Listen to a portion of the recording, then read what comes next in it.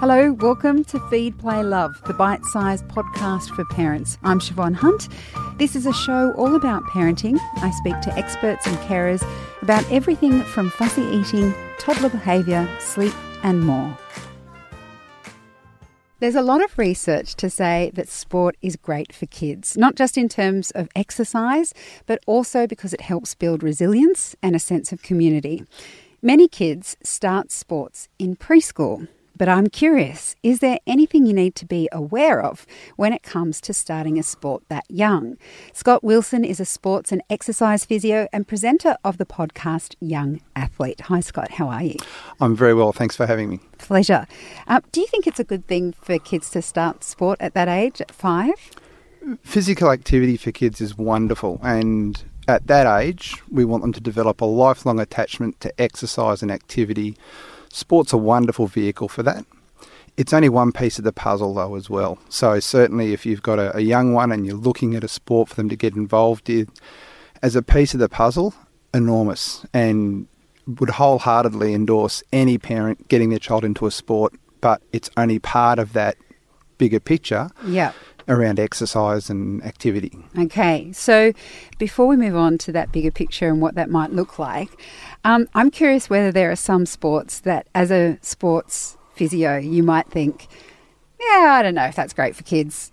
Just as an example, I'm not a sporting person or a sporting mum, and I don't know how I feel about rugby for boys that are 5. Now, I say that knowing nothing about the sport except for what I see absolutely on the news. So are there some sports that are more contact and physical that parents might want to avoid? Look, a lot of sports as ages have got wonderful programs that cater for that, and so your 5-year-old playing rugby isn't going to be packing scrums and isn't going to be tackled. So for mums that have an aversion to that, and it's a valid concern, there's any risk in any sport, and in some respects, pick your sport, pick your injury profile. But at those ages, I don't see many 5 and 6-year-olds coming into the clinic with injuries.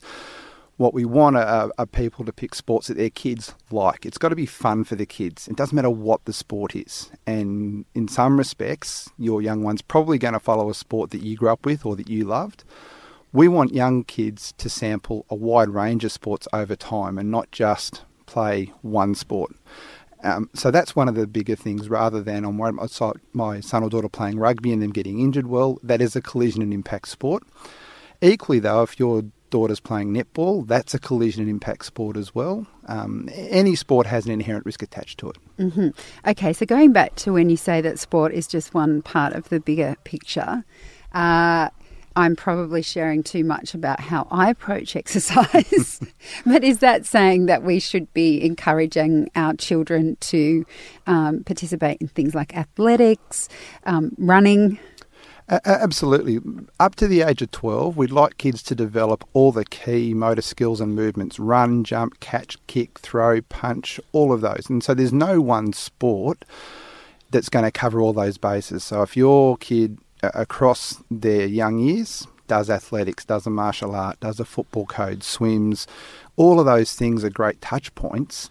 And if they ever have any hope of becoming an athlete one day, and the chances are low, we're all very proud of our kids, but you know, the common theme around that is they've played a wide range of sports, they've sampled and all that sort of thing. But certainly just for the parent that's got a child and they'd want to embed that lifelong love of exercise and activity, sample a wide range of things, because it's about your child and what they love, not us as parents. I've got 2 kids myself, so...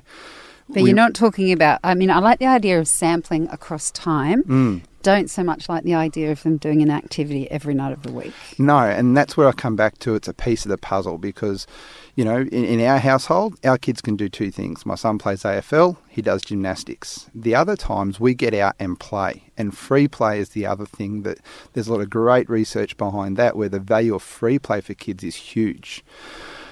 The physical activity guidelines talk about an hour a day physical activity, and that's only one metric. But within that, you want kids to develop motor skills, problem solving, socialisation, and free play is another piece of that puzzle. Or just going down with your kids and kicking it around, climbing trees, all that sort of thing as well. So I certainly wouldn't advocate your kids playing 3 sports at once and that's all they do. Because some people will look at that and say, my child does 9 hours a week of physical exercise. They don't really. The best sports, if they're really well run, 50% of the time you're there, they'll be active for. So if it's a 1 hour training session, it's only half an hour they've been active. So the other thing I'd leave with your listeners is that concept of, sport's wonderful. Get your kids into a sport, but get them doing other things as well across the week. It's really important for their overall development. And, I mean, I guess one of the things that people do think about when their kids are involved in sport are injuries.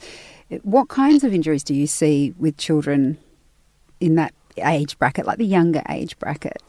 Typically they're growth-related and use or overuse-related issues. So kids at little ages don't tear muscles. They will strain the attachment. So a muscle attaches to a tendon attaches to the bone. And so that's where we'll often see that gets yanked on, if you like, gets a bit sore and irritated. Sometimes when kids have grown a lot, so that growth spurt, and we'll see, again, growth-related issues. Technically, we call that self-limiting, so they're probably going to be okay. We just need to change how much, how hard, how often. Occasionally you get the traumatic injury, so they've just banged together and something's gone crack, but they're very robust.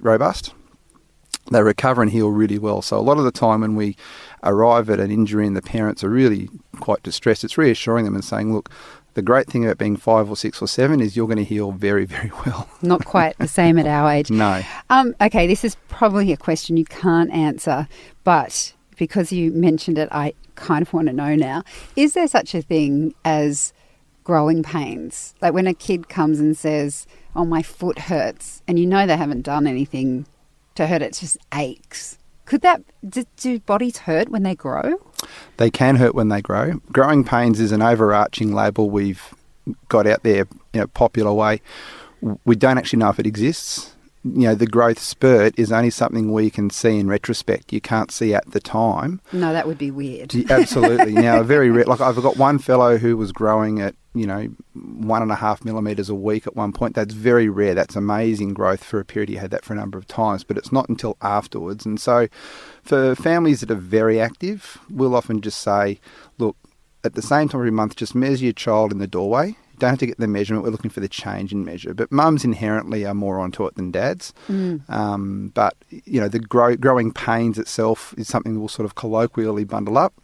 But, parents know when their kids aren't right. You'll see a change in behaviour or pattern. Kids are pretty robust, but they'll also let you know if they're not doing so well.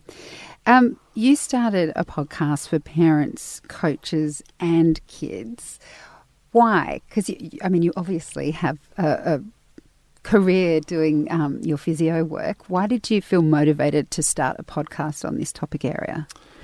I couldn't see a vehicle where parents could just access good information that they could trust was credible to help cut across some of the challenges I was seeing. So in December 2017, I had a cluster of young people with low back stress fractures, which sounds really bad, but it actually settles well. The long-term outcome is excellent. But when you see a 6 or 8 of those at the same time, we were coming into some common themes that weren't as obvious if you see that in amongst all the other things you see in your clinic. The social isolation for the parents and the kids. A low back stress fracture is a really funny injury in that it feels a lot better very quickly within a week or two, but you can't see it. There's not a knee brace on. They feel really good and they want to get going, but they can't. And so we had to figure out a way to explain that to the parents and the child. And the best way I could come up with was pouring concrete on a driveway. And I said, look, you pour concrete on a driveway, how long till you can walk on it? Oh, a couple of days. Yeah, it's fine. You can walk on it. How long before you can drive a big truck? Oh, week, 2 weeks. Exactly. So if you're walking around, that's like walking on the concrete. It's no problem. But as soon as you drive the truck on there, start playing or training for your sport, it's going to start to bother you. So that was the genesis of thinking about it and looking around. And there was nowhere I could see where, for you as a parent, if your child has a swollen knee on a Sunday, do I take them to the GP? Do I go sit at the hospital for 6 hours in emergency? Some of those. So that's what motivated me to be of service, if you like, and go, look, if we can develop a resource where parents can go and find a topic, get some information, help them start a good conversation, find a good practitioner, the help they need. There's not a parent out there that doesn't want the very best for their kids. And so that's where it sort of came from, the drive. And so we're 5 episodes in. We've had some great guests, some great feedback. So we're really excited about what we're doing there. I need to know, is there a reason why they were getting lower back fractures? Oh, it was a wide range of reasons. Basically, low back stress fractures happen for a couple of reasons. Either it's a training error, so that technically, or it's an overload issue. Right. One or the other. So very generally, that's what it happened. Just as it happened, I had a cluster of them. You can't predict when that happens, and I didn't see one. Once those guys all wandered off, I didn't see another one of those for several months. So, just how it all came together. Well, Scott, it's fascinating. I have to get my kids into more sport and then I'll start listening. Because it's not, at the moment, it's not going to be relevant. But I can see how it will help a lot of parents having that. So thanks for coming in and talking to us. Pleasure. Thank you very much for having me. That's Scott Wilson. He's a sports and exercise physio. His podcast, Young Athlete, is available wherever you get your podcasts. But of course, we'll include links to more information in the notes of this episode.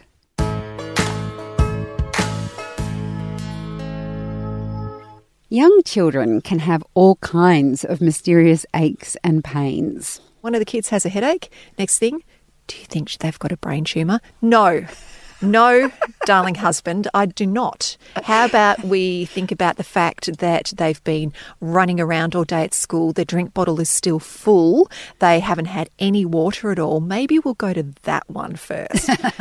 That's Sarah Hunstead from CPR Kids. And she's talking about headaches, how to recognise when it's something simple, like just a lack of water, and when you need to go and see your GP. That's next on Feed, Play, Love. This podcast is produced by Debbie Ning. I'm Siobhan Hunt. See you next time.